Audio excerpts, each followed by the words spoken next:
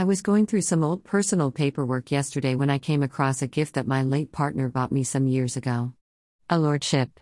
Yes, I am officially Lord Court Guinness of Glencoe. I think this must have got mixed up and forgotten about during a house move.